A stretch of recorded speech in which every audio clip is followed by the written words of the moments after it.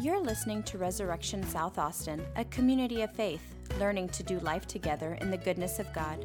For more information, you can find us online at resaustin.com. Well, this morning we jump right into the fourth chapter of a series that we've been doing in the book of Ephesians, which for us comes at a really good time. The book of Ephesians is one of those letters that Paul wrote to a community just like us in Ephesus, modern day Western Turkey, about what it means to be the church. For us as a community, heading into the fall especially, when things kind of start ramping up again, it's such a helpful thing for us to just take a moment, wade real deeply into Scripture, and reflect on what it means to be the church. The church is such a beautiful and marvelous thing, isn't it? But at the same time, if I was to sit down with each one of you and ask you about your experience with the church, I'm sure a lot of what I would hear is like how you've been hurt by the church, how things haven't gone really well or your way in the church. We see both of these even in this letter. On one hand, Paul gives us this mind-stretching view of the beauty of the bride of Christ, the church, Christ's body on earth. And on the other hand, he realizes still that there's these concrete standards, these ways that the church ought to behave and conduct themselves in their life together. And that isn't always easy. It's not always intuitive. It doesn't come naturally to us.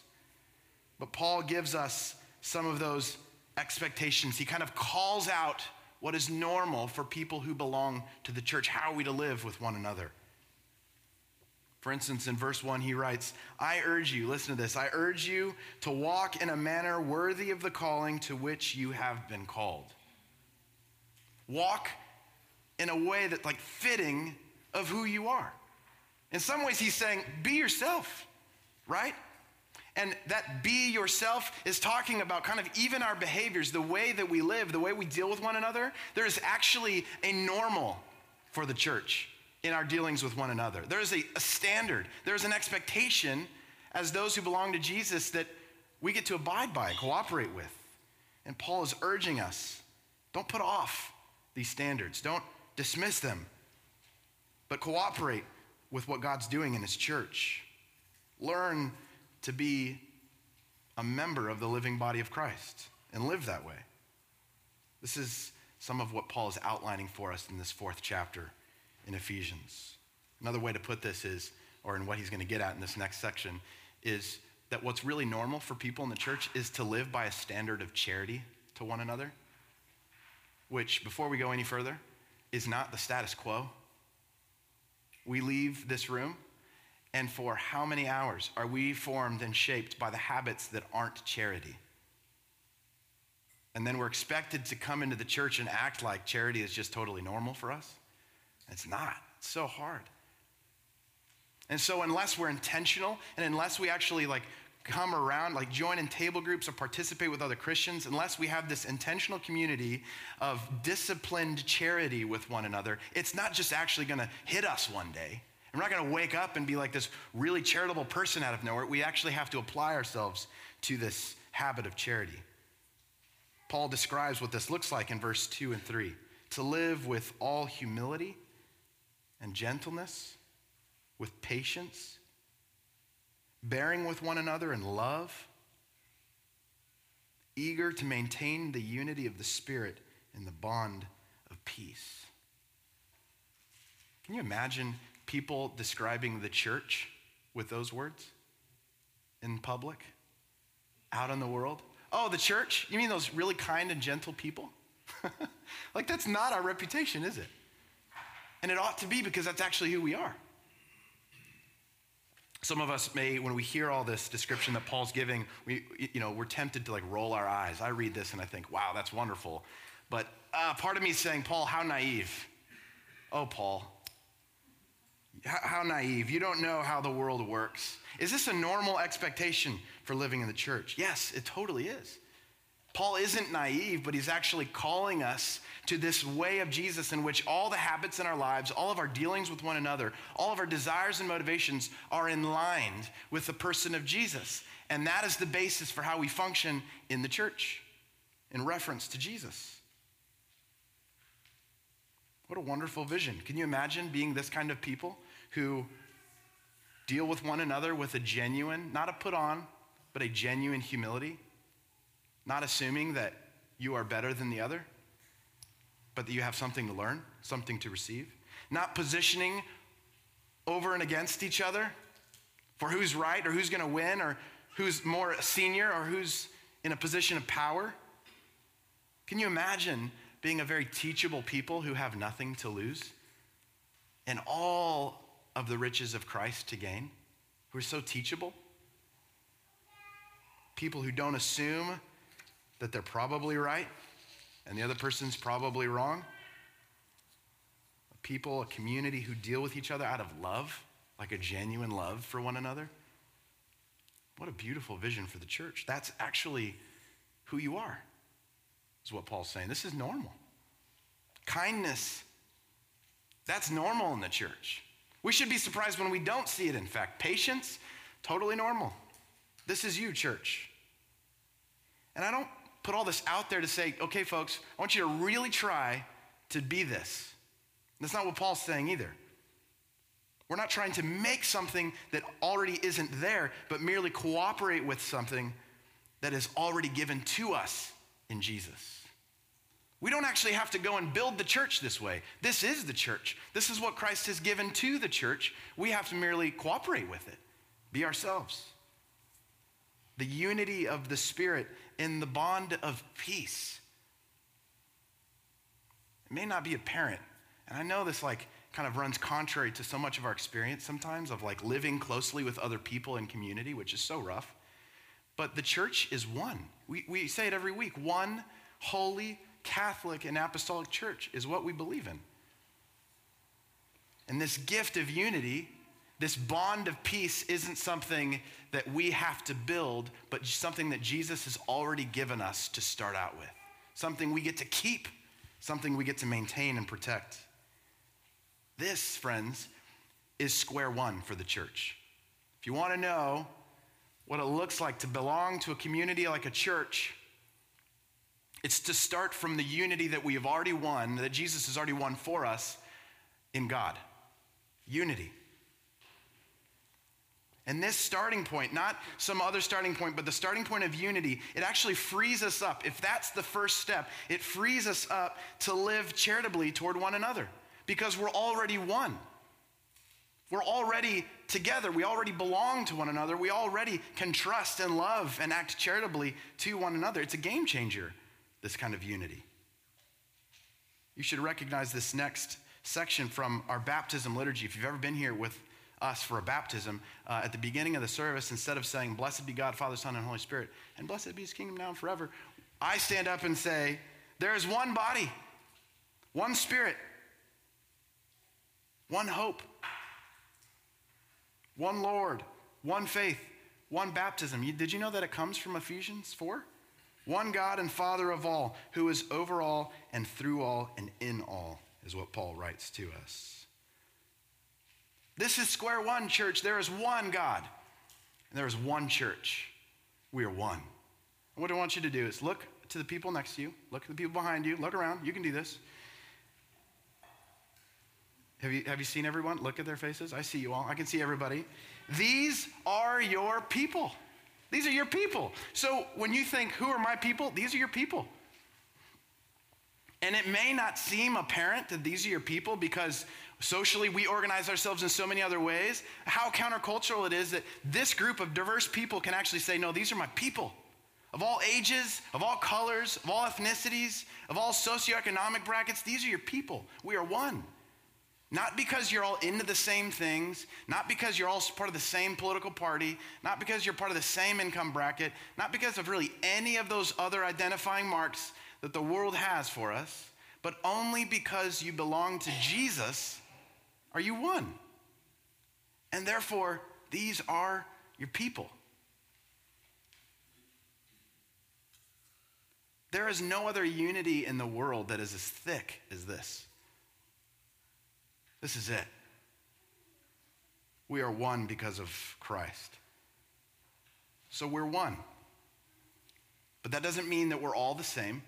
Doesn't mean that we're all like kind of a melting pot, right? Or just kind of washed of all of identities and gifts and background. No, we are one, but we're not all that talk the same or look the same or act the same. There is a unity that's given to us, but it's served by the diversity that's also within the church, the diversity of the gifts even that God has given to us in Christ. Look at verse 7. It says this: grace was given to each one of us according to the measure of Christ's gift. What is Christ's gift? And what are these gifts that are given to us according to the measure of that gift? What is that about? Well, Paul, in like typical Paul fashion, in verses 8 through 10, he elaborates on exactly that question. He kind of anticipates it in a kind of a complex, I don't know, I hesitate to say convoluted because I'm probably just not very smart, and Paul's genius. But in this complex way, he answers that question: what is the measure of Christ's gift? Basically in saying this: Christ is the one who has come down from heaven and descended to the lower parts of the earth. This strange little phrase that there's a lot of debate about. To such an extent has he from heaven descended to whatever place this is, that there is no place, there's no experience, there's no reality beyond the reach of this one who has descended from heaven. It's all in his reach. It's all in his grasp. Not even death limits Jesus. By the way, this is partly where our creed gets, and he descended to the dead, partly. In his descent even unto death, and his ascent even in his resurrection, and even into the ascension where he sits at the right hand of God the Father, in all of this movement, Jesus has won for us what is rightly his. He's gone there, he's been there, he's done that. There's no depth of pain or darkness or separation from God at which Jesus has not even been further. He's done it all. And in doing all that, he's won for us all of the gifts of heaven and applied them to his church. If there's anyone, in other words, who can give gifts from heaven to the church, it is this one. And guess what? Jesus has given gifts to his church. And not like the way we tend to give gifts, conditionally. Well, if you do this for me, then I'll do that for you. God is not a Coke machine. We don't have to make some sort of exchange, but Jesus is actually freely and without being stingy or anything giving us these gifts that we don't deserve. We hadn't done anything to earn, but freely have been given to us from heaven by Jesus because of the work that he has done. And these gifts, he's not just being nice, but there's actually a purpose to all these gifts that he's given to the church, just to build up the church. Look at verse 11. And he gave, these are the gifts, and he gave the apostles, the prophets, the evangelists, the shepherds, and teachers. Verse 12, to equip the saints for the work of ministry, for the building up of the body of Christ. Wow, think about this. God has given everything that the church needs to us. Everything that we need to be the church, we have. We're not lacking. Everything. We have everything we need. Let that sink in for a second. We have everything we need to be Christ's bride, the body of Christ, the church, the city on a hill, the salt of the earth. We have everything we need. We don't need any more money.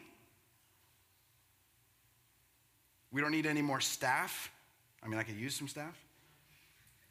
We don't need more power. We don't need to weasel our way into certain rooms of authority and power. We have all the power we need. We don't need better stuff. We don't need more committees. We have already everything that we need to thrive and to flourish as the church. Man, this really speaks to me, especially as a person who's moved to Austin years ago to start this church with not knowing anybody, and somehow a church came about. And people ask me, how did you plant this church? I'm like, dude, I'm sorry, I have no idea. It's like the worst advice you can give to an up-and-coming church planner. Sean, how have you done it? You've done it twice. Every time I'm like, I don't know. Like the Lord does this. He births his church. And I'm not like really clever or like tricky or I don't know, smart in that way. No, God is freely given to his church what it needs to grow and to be planted and flourish. Guess what? When the church is planted and growing, it's just like doing its thing. That's what it's supposed to do. When the church isn't growing, when churches aren't being planted, when the saints aren't being equipped and growing in maturity, something's wrong. In its natural habitat, the church grows and flourishes and thrives. Why? Because it has everything it needs. Jesus has given it everything that it needs. So what gives? Why isn't the church thriving, blossoming, the city on a hill?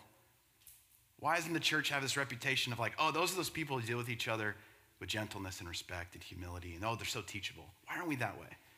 Well, I think if it's lacking anything, it's that we don't cooperate with these gifts. We don't cooperate with what God's doing in his church, what's already here. We kind of obstruct, don't we? We get in the way of that. What keeps us from cooperating? Why not? If we really have a vision of what the church is, and we want the Lord to just unleash that on our neighborhood and even in our own lives, why wouldn't we cooperate? Well, I was thinking about this on the plane ride home. I think there's two things. If I could just speak to Res family, if you're here visiting, you can like peek in, but we're gonna have a family moment here for a second, okay? I think there's two things that keep us from cooperating with all of these gifts that God has given his church. One, I think let's call it gift neglect. So many of these heavenly gifts, these like stronger and more powerful than nuclear material, is sitting on the ground in this room totally unused. And for a lot of reasons. You can think of the reasons why you don't. Well, I'm busy, or you just self-disqualify yourself. Like, well, I'm not really that good, and someone else is probably better than me at that. Or I don't have enough education, or you name it. We come up with all of these excuses, these reasons. That's for ordained people. That's why we have a priest, right? He does all that stuff. No, that's not fair. It's not true. Right here in this room, we have all of these amazing gifts that are going unused. And I want to invite you this morning, if that strikes something in you, I've been there. Oh man, I've been there. I can tell you all kinds of stories about the ways that I didn't want to use my gifts because I was like embarrassed or whatever. Can I just invite you to reconsider putting those gifts to use? Because our church actually needs them. If something's not quite full, if something's not quite like full strength here at Res, it's probably not because we don't have it, it's because we have it and we're not using it. And we really need you to join in, to put your gifts to use. You'd be surprised. Come talk to your table group leader, talk to one of our team leaders, come find me if this is you, and let's figure this out. We'll figure it out together, okay? Don't let your gifts be neglected. The second one I think is this, is a kind of a DIY discipleship culture. You know, DIY, do you guys know what that stands for? Do it yourself. So anytime something's broken in the house, Michelle's like, honey, do you know how to fix this? I'm like, give me 2 seconds. I go to YouTube. Yep, I know exactly how to fix this. And she thinks I'm amazing. She knows I'm looking at YouTube. But I have everything I need to kind of fix things around the house. I'm not very good at it, but I try. And it's impressive to the kids most of the time. But this kind of do-it-yourself, I can fix everything culture, which is so great in some ways, it doesn't actually work in Christian discipleship and in becoming a more mature Christian and growing in Jesus. You know you can't be a Christian by yourself. And you can't grow as a Christian by yourself. This is what I mean by DIY discipleship. It's so much easier, isn't it, to think, I'm just going to work on me, and I don't have to tell anybody about my problems or own up to my shortcomings. I can just I'll figure it out. And then when I'm ready, then I'll come into public in the church, and then I can deal with other people, and maybe I'll disciple other people, but I don't need someone to disciple me. That's ugly, isn't it? I mean, there's something quite wrong about that. You can't do it by yourself. In fact, can I give you some good news? You need the gifts of other people in this church to help you grow. You need the experience and the wisdom and the maturity of others to help you grow up. It doesn't just happen. You need others in this church to help you grow. Sometimes it's so hard to be corrected by other people. I think this is another reason why we'd rather do it ourselves. Trust me, I get what it's like to be corrected. I get corrected all the time. This is like, it's not easy. I get it. And in fact, any ordained person who is trying to offer you some correction or some discipleship or inviting you into maturity, just remember that they have been themselves through a very much more grueling process of inspection and discipleship and correction. Like they're held accountable in ways that a lot of us don't see. I am, certainly. I have bishops and mentors. I got all kinds of people who tell me things I don't want to hear. And it's good for me. And I know it's good for me. But it's so hard, and I get it. The gifts in the church, though, have called some to be shepherds, like myself. Some to be apostles, like your bishop. Some to be teachers. We have deacons. We have people in the process of becoming deacons, and myself, we teach. And these gifts aren't merely self-identified. They're not like, I'm going to be a shepherd and a teacher.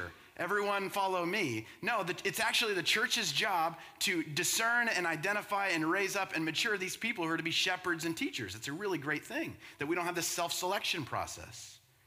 In fact, we have discernment committees going on right now when someone has this inkling like, man, I think I might be called. That's not good enough. You actually have to sit in a room with people week after week after week who read your biography and inspect every part of your life and discern with you, is this person truly called? That's a gift to the church. We need others to grow and to discern our call. That self-discipleship, or really, can we just call it pride? The pride that keeps us from being taught by others. It's harmful to us. It cheats us.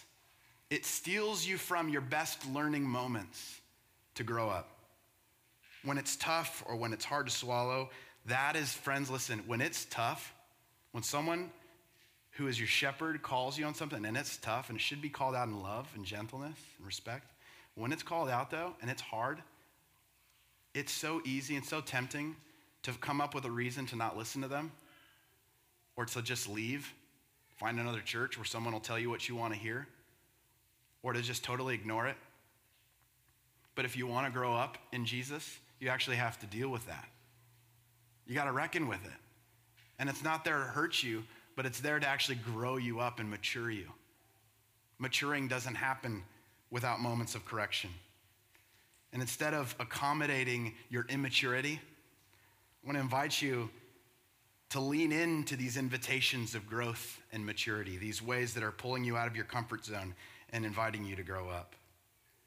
When we dismiss people, the shepherds of God places in our life, when we leave and go find a church that's like easier for us or whatever we do to kind of work around actually having to grow up and grow deeper in Christ, you know what it does? It actually does harm to you and it does harm to the body.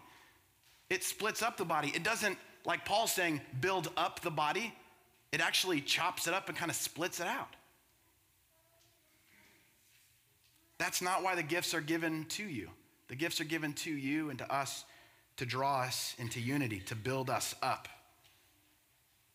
So all of this, the good news is, friends, can you imagine being a church who has all of this growing up to do without any way of growing up? That's not us. The good news is the church has everything it needs. It has all the gifts that it needs to grow up. And I know that I also hear some of you thinking, okay, I read these gifts, but those are for clergy. That's not the case. Yes, certainly clergy have been called to do those things, but you also have a part to play in that. You have a part to play in shepherding people and in teaching others. You have a part to play in that. And at their best, when we all use these gifts for the building up of the church, something amazing happens. Listen to what Paul writes. These gifts are given to us to build up the church so that we may no longer be children, tossed to and fro by the waves and carried about by every wind of doctrine, by human cunning, by craftiness in our deceitful schemes. Rather, speaking the truth in love, we are to grow up in every way into him who is the head, into Christ. Friends, if we're going to be built up as the body of Christ, if we're going to be who we are as the church, there comes a point for each one of us personally where we actually have to decide to cooperate with the gifts that God's given the church. to grow up, to be formed by those gifts, and even to realize that you too possess these gifts that need to be put to use in the church. So to summarize, we have this starting place of charity that's totally normal. This is the way we operate, that provides for us and is given to us by God an extreme and thick unity in the church. We are one together. And even in that oneness, there is a diversity of gifts. There's a diversity of people and experiences. All of this to build up and mature the church, to grow you up, to make you into what you already are as Christ's body on earth.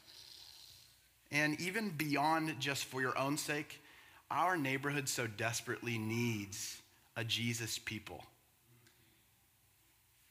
Our world so desperately needs the church to be itself. Apart from the church, I don't know of another hope for the world to see Jesus.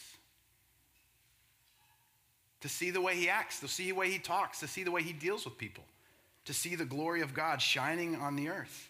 The church has to be itself. And the good news is we have everything we need to do that, friends, this morning. So as we come to the altar this morning, I invite you, let's live a life, like Paul says, that is worthy of the calling that's been bestowed upon us as we grow into Christ's likeness, putting our gifts to use in the service of the church and for one another. That the world would actually see just how beautiful Jesus is, just how beautiful his church is. And that we, filled with the Spirit and shaped into the glory of our Heavenly Father, may be a blessing to each other and to the rest of the world. Amen? Amen. You're listening to Resurrection South Austin, a community of faith, learning to do life together in the goodness of God. For more information, you can find us online at resaustin.com.